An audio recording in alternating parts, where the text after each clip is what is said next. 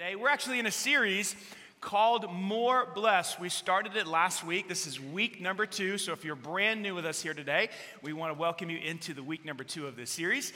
And we started basically by jumping into something Jesus said in the book of Acts. We got right into it. We're just going to do that again today. We're just going to look at what Jesus said in Acts chapter 20, verse 35. Jesus said, it is, say it with me, it is more blessed, a little bit more passion, it is more blessed. In other words, there's more happiness available to you and I when we give rather than just receive, which is not intuitive. Our culture teaches us today that there's actually more happiness, there's more blessing in receiving than there is in giving. Do you agree with this? Like our culture teaches us and models this, that it's all about you. Go get yours, and that's where true life is found. And Jesus kind of flips that upside down. He says, no, actually, true life, true happiness, true fulfillment, true satisfaction comes to you when you decide that you're going to be a person who lives for others and thinks about others and gives back to others. The problem is that there really is no epidemic of generosity in our world today. The average Christian gives away just 3% of their income. Only 12% of Christ followers return the 10%, return the tithe back to their local churches. And so there's not this explosion of generosity all over our world, even though the founder of our faith, the one that we call Jesus Lord, the one that we say is the master, even though he's the one telling us, hey, it is more blessed to give than it is to receive. Why do we struggle so much to be generous? There's several reasons, and last week we tackled the first one. We simply don't believe these words. I mean, to believe something is to act as if it's so. So if we're not acting as if this is so, then we must not believe it. Yes? Is this true? Right? Just because we agree with something intellectually doesn't mean we believe it. To believe something is to act as if it's so. And so last week I challenged all of our campuses, all of you, everybody on our online campus to just take the $10 challenge. Actually, I challenged you to return the tithe, but I said, man, that could be a huge jump to go from $0 to $400 or $500 a month, which is about 10% of the average salary in our area. That's a huge jump. That's like going from 0 to 60, right, in 3.5 seconds. That's a big jump. And some of you took that challenge, and I think it's awesome. My wife and I have been returning the tithe for almost 20 years now. Many of our friends return the tithe back to the church. I said, if you had enough faith to return the tithe, 10%, go for it. But if you don't, I challenge you to do what? To take the, what was it called? The $10 challenge, which is basically 10% of 10%. And many of you did that. You set up recurring gifts on our PushPay app. In fact, 120 of you went there and set that up, a recurring gift for $10. And last week, our offering went through the roof. Isn't that exciting? Thank you guys so much. Now, hopefully that wasn't a one-time event. Hopefully that is something that continues. We're going to be talking about the $10 challenge. Together, we can do a lot if we all jump in and do a little. And so we'll be talking a little bit more about that today if you didn't get a chance to jump in on the $10 challenge. So let's talk about the second hindrance to generosity. Last week was simply that we just don't believe it. This week I want to talk about the idolizing or the idolatry of money. What we've done is we have made money an idol, or we have made an idol out of money. And that's why we struggle to be generous as Christ followers. What is an idol? We got to understand what an idol is before we can understand how we've made money an idol. And an idol is simply this. You've probably heard me say this before if you've been coming. An idol is anything we look to or count on for what only God can give us. Here's what's true about you and here's what's true about me. We were created to be happy. We were. That's why we seek it. That's why it's written into our Constitution. Life, liberty, and the pursuit of happiness, right? We were created to be happy. God made us that. We were created to be satisfied. Think about it. You got a stomach. It growls. And then there's this awesome stuff called food, and we eat it, and we're like, oh, that was good, sometimes, right?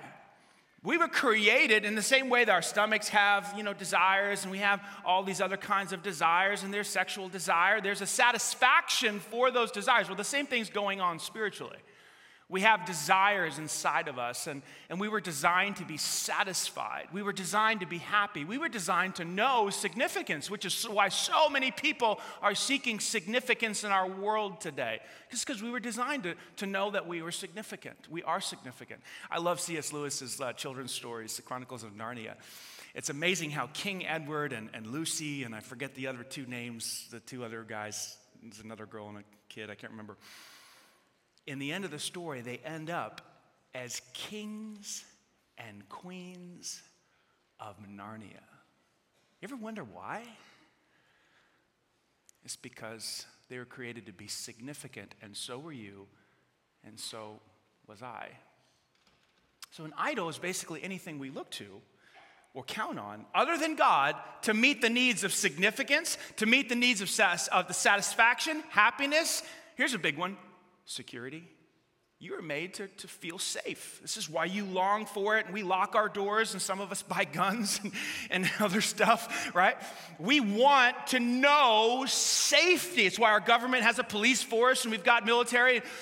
We were created to feel security. And an idol is anything we look to or count on to give us what only God can give us. See, only God can satisfy us the way we were designed to be. Only God can make us happy the way we were designed to be. Only God can give us the security that we long for. Only God can give us the significance that we long for. And when we look to anything else to meet those needs, we have created for ourselves an idol. Yes? You're understanding this?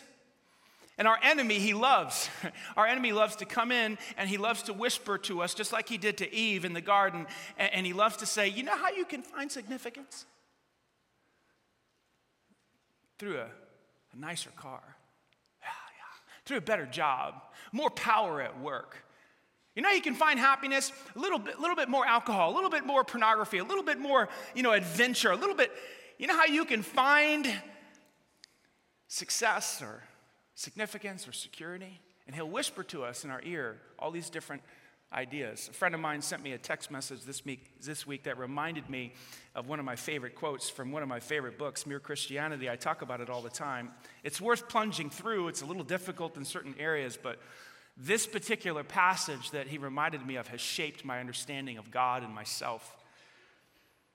What Satan puts into the heads of our remote ancestors was the idea that they could be like gods, could set up on their own as if they had created themselves, be their own masters, invent some sort of happiness for themselves outside of God, apart from God. And out of that hopeless attempt has come nearly all of what we call human history: money, poverty, ambition, war, prostitution, classes, empires, slavery. The long, terrible story of man trying to find something other than God which will make him happy. The reason why it can never succeed is this: God made us, invented us as a man invents an engine. A car is made to run on gasoline, and it would not run properly on anything else. Now, God designed the human machine, me and you, to run on himself. He himself is the fuel our spirits were designed to burn, or the food our spirits were designed to feed upon. There is no other. That is why it's no good asking God to make us happy in our own way without bothering about religion. God cannot give us a happiness and peace apart from himself because it is not there. There is no such thing, but oh, how we try. Anything we look to for happiness, security, significance, meaning, value, becomes an idol in our life. Now, here's what's interesting about this. Jesus comes along and he gives this fantastic little talk called the Sermon on the Mount, right? It'd be a best TED talk ever. It's about 17 minutes long. I think they timed it. Anyway, gives this little fantastic talk. He's on the side of a mountain. And one of the things he says in this talk has to do with idolatry. And he says in Matthew chapter 6, verse 24, listen, no one can serve two masters, for you will hate the one and love the other, or you will be devoted to the one and despise the other. Basically, he's saying this: you and I only have room for one God in our life, and we will find a God because you were made for a God. Now, it may not be God, but you'll turn something into a God. But you cannot serve two at the same time. You're going to love this one and hate this one, or hate this one and love this one. That's the way you were made. That's the way I was made. That's the way our souls were created. We were created to worship something or someone. And something or someone is going to become number one in our lives.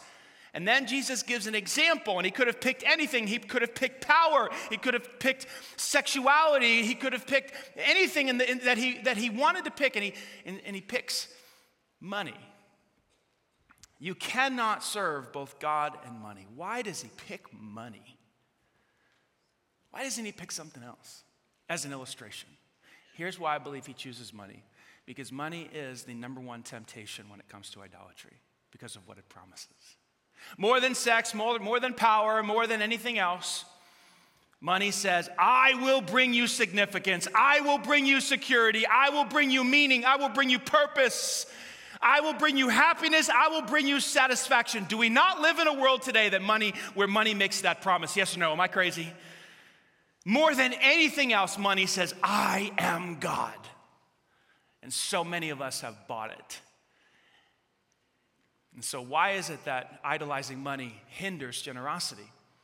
Why is it that if I do this and you do this, we struggle to give? And the answer is very, very simple. If money has become my salvation, if money has become my God, if it answers the deep questions of my soul, if I'm looking to it to satisfy me and bring me happiness, well then, I can't give it away. I can't give it to you. Because if I give it to you, I lose. See? I need it for myself, and you need it for yourselves. And so when you look at the national statistics, the average Christian gives 3% of their income away. What do you see? Well, there are other reasons, right, for this, but one of the primary reasons is we love it. We look to it. We count on it for security, for significance, for happiness, and because we do that, we cannot part with it in any significant way. We've turned money into an idol. You know, Moses warned the children of Israel not to pick up idols. In fact, in the Ten Commandments, Exodus chapter 20, it's the first one. You shall have no other gods, say it with me, before me. Like, come on. Like, I'm it. I'm the deal. Nothing. You were made by God and for God. And the reason God gives us this commandment in the Ten Commandments is not to ruin our lives. A lot of times we think God is a killjoy and he's got all these rules and he's got all these regulations, and if I become a Christian, then I got to follow all these rules. But the rules are not there to ruin your life. The rules are there to bless you. See, God knows that only he can make you happy. God knows that only he can be your ultimate security. God knows that only he can give you the significance that you long for. And when we look to an idol, we actually ruin ourselves. So he gives us the rules to help us. In fact, all throughout Scripture, if you read the Old Testament, you see that this is the main problem with humanity. The Israelites kept worshiping idols and idol all through the book of Jeremiah, all through the book of Isaiah, all through the book of Ezekiel. You just look through the Old Testament and you see they could not help themselves. They kept looking to someone or something else than God for significance, value, identity, security. And it ruined them. And it ruins us. King David wrote this in Psalm 16. He said, troubles multiply for those who chase after other gods. I mean, it's just right there. It's right in plain view for us. Like, if you worship something else, if you take money and you idolize it, troubles will multiply. How many of you know someone, maybe it's you have ruined your family life in pursuit of more money? You took some job because it paid more, and then you couldn't spend time with your kids, and you couldn't spend time with your wife, and the whole thing unraveled at home. But by golly, you were making more money at work. Troubles multiply for those who... How many of you know somebody who in the pursuit of money did something illegal, got caught, and had to go to prison? You don't have to raise your hand. Maybe it's you. You just bent the rules, a little bit of this, a little bit of that. You just tweet, and you got... Some of you are doing it right now, and you haven't gotten caught yet. Troubles multiply for those who chase after other gods. This is why God gives us the commandment, have no other gods, because he loves you. In fact, through Solomon, King Solomon, David's son, we see this in Ecclesiastes chapter 5. Whoever loves money never has enough. The temptation is, if I could just get a little bit more, if I could just make another 10 grand, another 20, another 100, whatever, then I would be happy. God says, no, it doesn't work that way. Whoever loves wealth is never satisfied with their income. You talk to somebody who makes $1 million a year, it's like, well, I'm not really there yet. You talk to somebody who makes $2 million a year, well, I'm not quite there yet. You talk to somebody who makes $10 million a year, it's, well, I'm not really there yet. It never delivers. That's the nature of idolatry. Idols always break our hearts. Somebody please write that down. It's so good. Tweet it. Idols always break our hearts. They never deliver on their promise. And the number one idol, the number one temptation towards idolatry is money. Now, all that being said, it sounds like I'm pretty down on money, doesn't it? Money, poo-poo on money, right? Sounds that way, right? But I'm not. I'm not. Money is not evil. It's not. I'm not against money. The Apostle Paul was writing this letter, 1 Timothy, to his young protege, Timothy, and I want you to see what he says.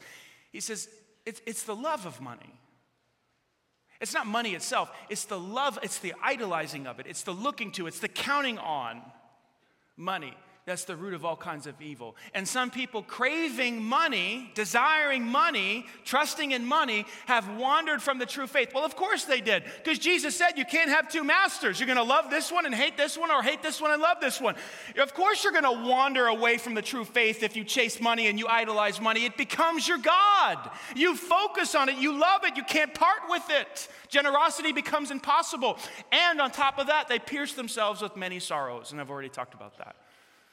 They ruin their families, they ruin their reputations, they ruin their careers, all in the pursuit of more wealth.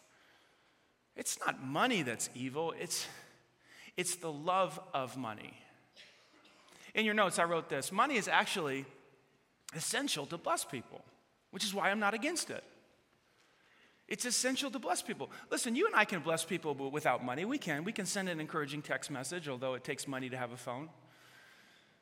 You could write a note to somebody, but it takes money to buy that stationery, a little bit at least. You can give somebody something out of your house. You can bless people without money or just a tiny bit of money. You can. You can sit and listen to a friend over a cup of coffee, although somebody had to pay for the coffee, right? You can bless people with a tiny little bit of money, but if you want to really bless people, you have to have some cash in your pocket. You really do. Jesus taught it like this one time. He said, there's this one guy walking down the road. He got beat up, mugged, robbed, left for dead. This religious guy walks by, Levite, priest, walks by, doesn't even stop to help the guy. Another religious guy walks by, a temple servant, doesn't even stop, doesn't even look over, crosses the street. Then this third person walks by. He's called the Good Samaritan. Some of you know the story. And this guy stops, and he gets down on his knee, and he bandages up the guy's wounds, and he puts oil on it, and picks the guy up, and puts him on his donkey, and takes him into town, and checks him into an inn, and makes sure that he's all taken care of. And then the Good Samaritan, says this to the innkeeper, Luke chapter 10. The next day, he handed the innkeeper 2 silver coins, telling him, take care of this man. If his bill runs higher than this, I'll pay for the next time I'm here. I'll pay now, and I'm going to pay later. And I'm going to use my resources to bless this man who is in need. Listen, folks, if you really want to bless people, if our church is truly going to bless people in this community and all throughout the world, we need some cash to do it. There are people who cannot pay their light bills in this community. In fact, this year, just this last year, we've helped 73 families with an average gift of $320, just with stuff like their electric bill, gasoline for their car, turning on their electricity, helping to pay their rent, helping to pay their mortgage. That's just our community right here. You say, well, that's not a lot of money. I know. That's the point of the series, okay? You need some money to be able to help more and more families who are in need. You want to help people, you have to have cash. Where's the cash? As a church, where's the cash going to come from? Is it going to come from President Trump? Love him or hate him? Or I'm not talking about that. But is it going to come from the president? Is the money going to come to bless people? Yes or no? No check is coming, folks. No check in the mail, okay? It's not coming. You know where it's going to come from? Your pockets. That's where it's going to come from. How are we going to bless our community and our world? From me and from you. The reason this Good Samaritan was able to bless this man who was left for dead on the side of the road was two reasons. Number one, he had compassion in his heart. Okay, we're going to assume that that's true for us. Like, we're here, we love people. What does it mean to love somebody? It means to do what is best for them. So we're going to do what's best for people. And number two, he had means. He had 2 silver coins in his pocket. And he was able to pay the bill and then the future bill as well if it was necessary. Money is not evil. Money is a tool. Money is an instrument to be able to help people who are in need. So how do we put money in its proper place? That's really what this talk is all about. How do we put money in its proper place so that we can become generous people? Because when money is an idol, that hinders generosity because we need it. What? To answer the deep questions of our soul. We can't give it away. So how do we do it?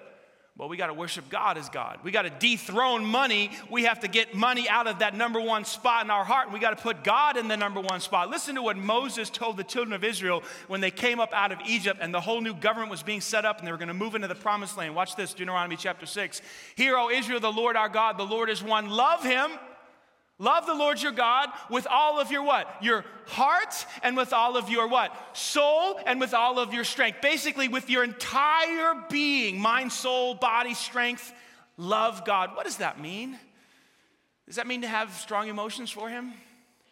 No. Oftentimes I don't have strong emotions for God. Doesn't mean I don't love him. What Moses is saying here is, look to him and count on him for your security, for your significance, for your value, certainly for your sense of identity. That was a huge part of making God the center of their community. They identified as God's people. That's the Israelites. That's the group of people that has God with them. He protects them. He provides for them. He sends manna from heaven. He does whatever he needs to do for that group of people. That's what it means to love God with all your heart, mind, soul, and strength.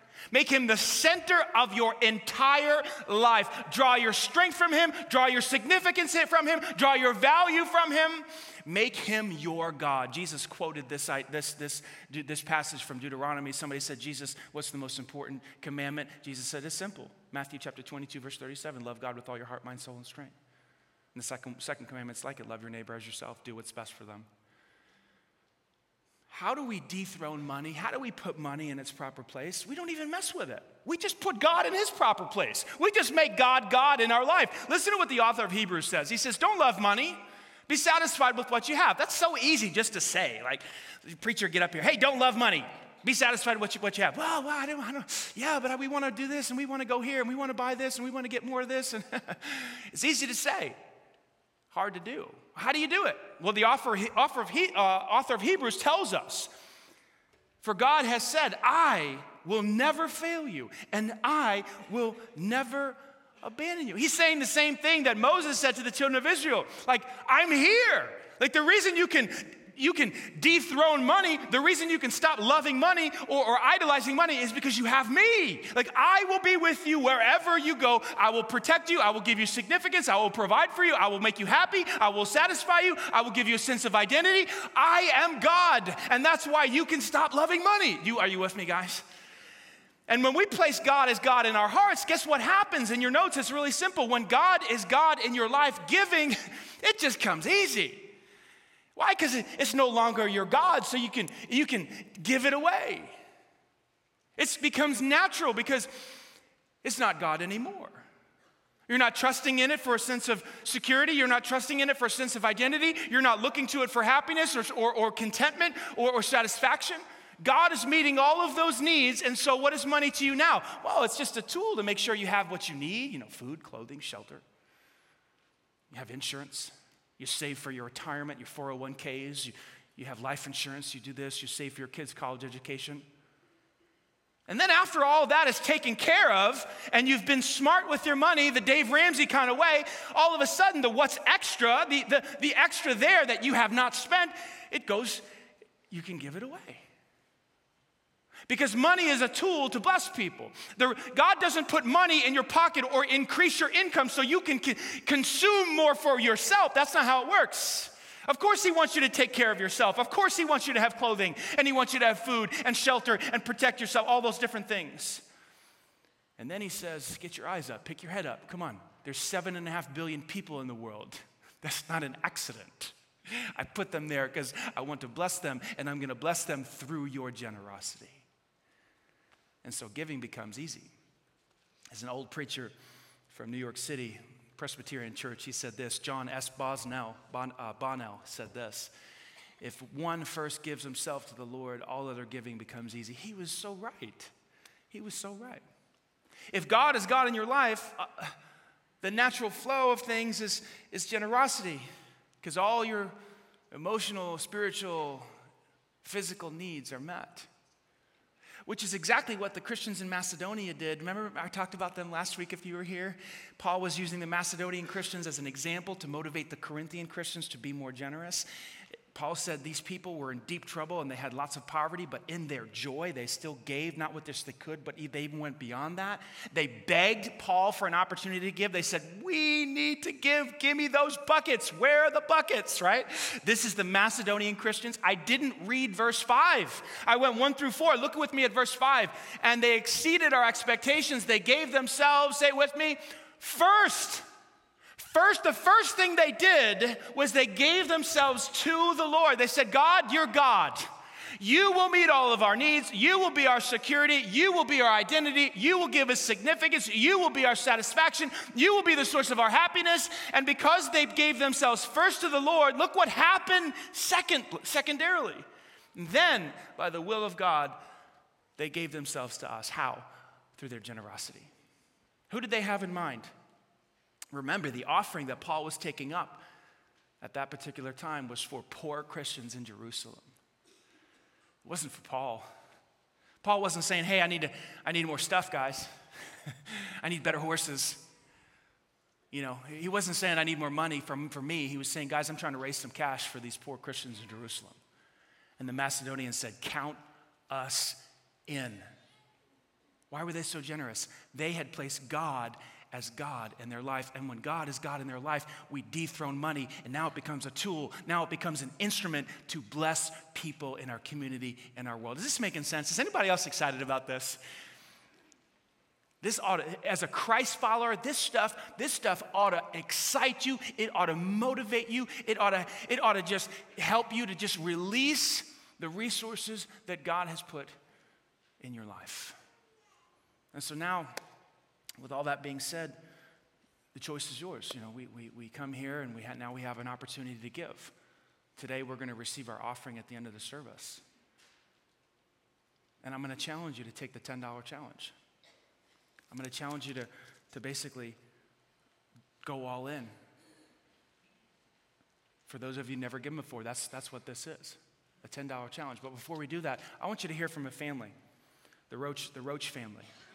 They have moved from this area of selfishness into generosity.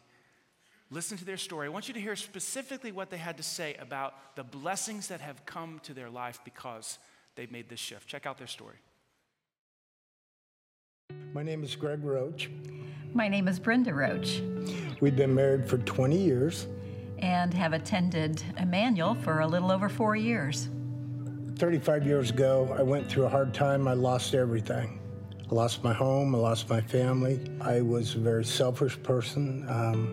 I was one step from being homeless. Before I met Greg, I went through a divorce and was a single mom.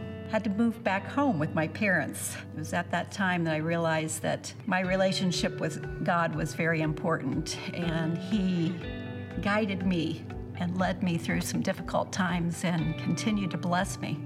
Everyone around me at that point in time, my bosses and friends and everything who were Christians at that point in time surrounded me, and I met a young lady who I'm sitting here with. I was still an angry, selfish person. The Lord used her, and I began to listen to him and to her. A few years back, my husband and I were thinking of downsizing. God led us to build a new home. We didn't downsize. The house actually became bigger, but we promised the Lord at that time that we would use our home to serve him and to help others. And now we have this 20-person small group meeting in our house on Sunday night. I never would have dreamed that a few years ago.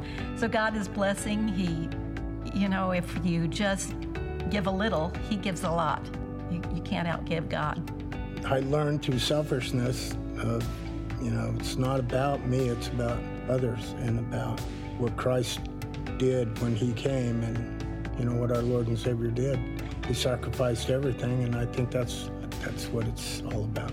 I think it's important for us to lead a generous lifestyle because it is a way of showing Christ's love. He first loved us. Generosity is about giving your time, giving of yourself, but it's also financial. And I was taught as a young person to give 10% of whatever I make. And it's amazing how much God uses that 10% and gives back to me. I was a single mom at one time in my life, and there's never been a time that my needs weren't met or my children's needs weren't met. And I believe wholeheartedly it's because you obey the Holy Spirit. You give as he commands you to give, and with a cheerful heart. I would tell people that don't practice generosity, you're missing out on the biggest blessing of your life. There's so many things that you can do, small things. And if you start out small, God will lead you into larger things. But if you're not being generous, you're missing a blessing. Every day, God gives us an opportunity. And so if you're missing out on those opportunities because of selfishness, you're missing out on the great things that God has in store for us.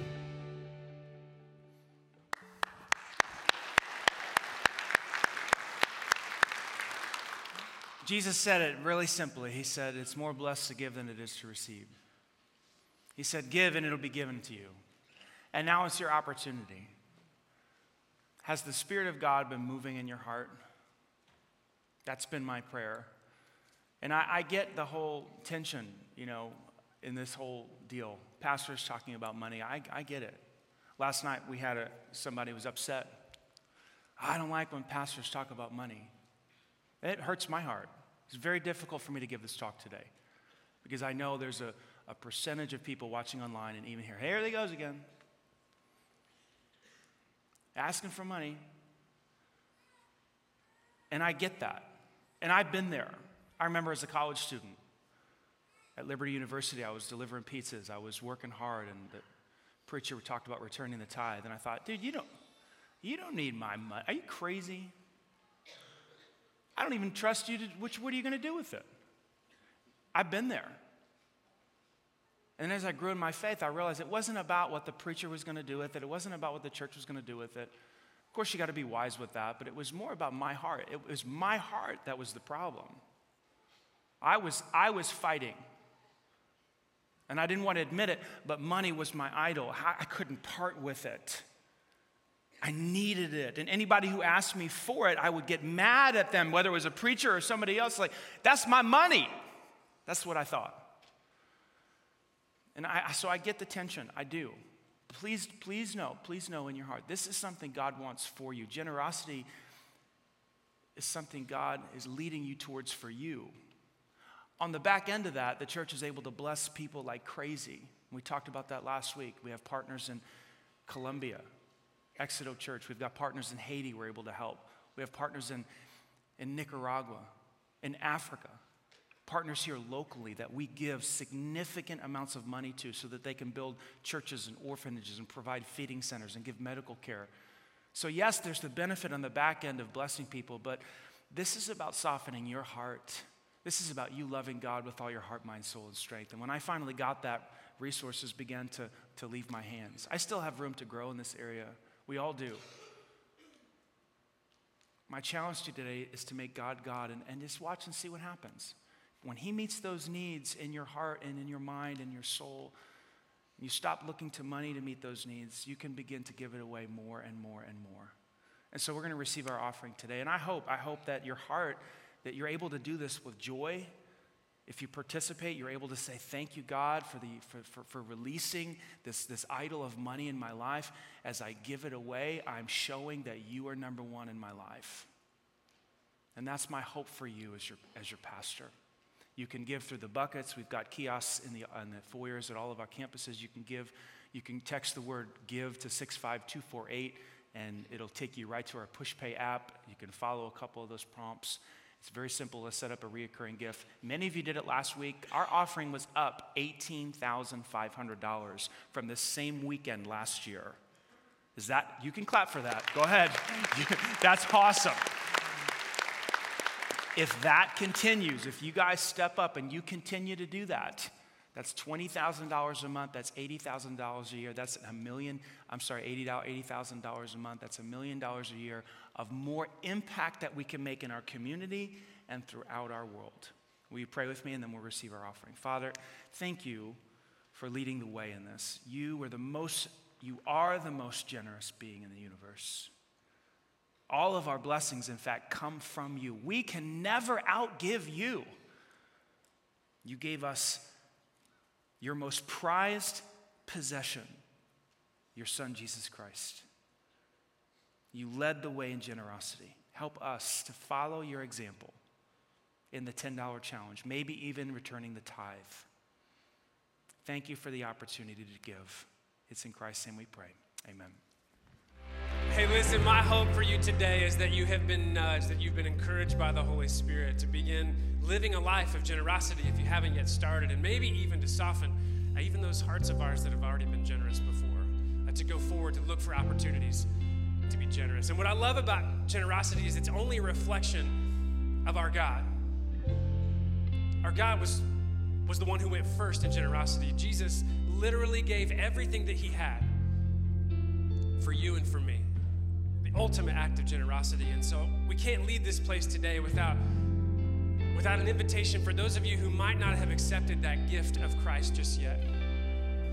The gift, the offering to you, the invitation is one of an abundant life, a full life. And so I want to invite you to give you an opportunity right now. You can step into a relationship with Christ and place your life in his hands through prayer by starting a conversation with him. And so if you're in a place now that you're ready, you're ready to take that opportunity, I want you to pray with me. I would love all of us, in fact, to bow our heads and say something like this to Jesus. Say, Jesus, thank you. Today I accept your gift. The gift of salvation, of forgiveness, and the offer of a full and abundant, eternal quality life. So right now, I place my life, all of me in your hands. Forgive me. Wash me clean. Forgive me for the wrong, the sin that I've caused against you and against those people around me. And Jesus, as I take these first steps with you, I ask for your help.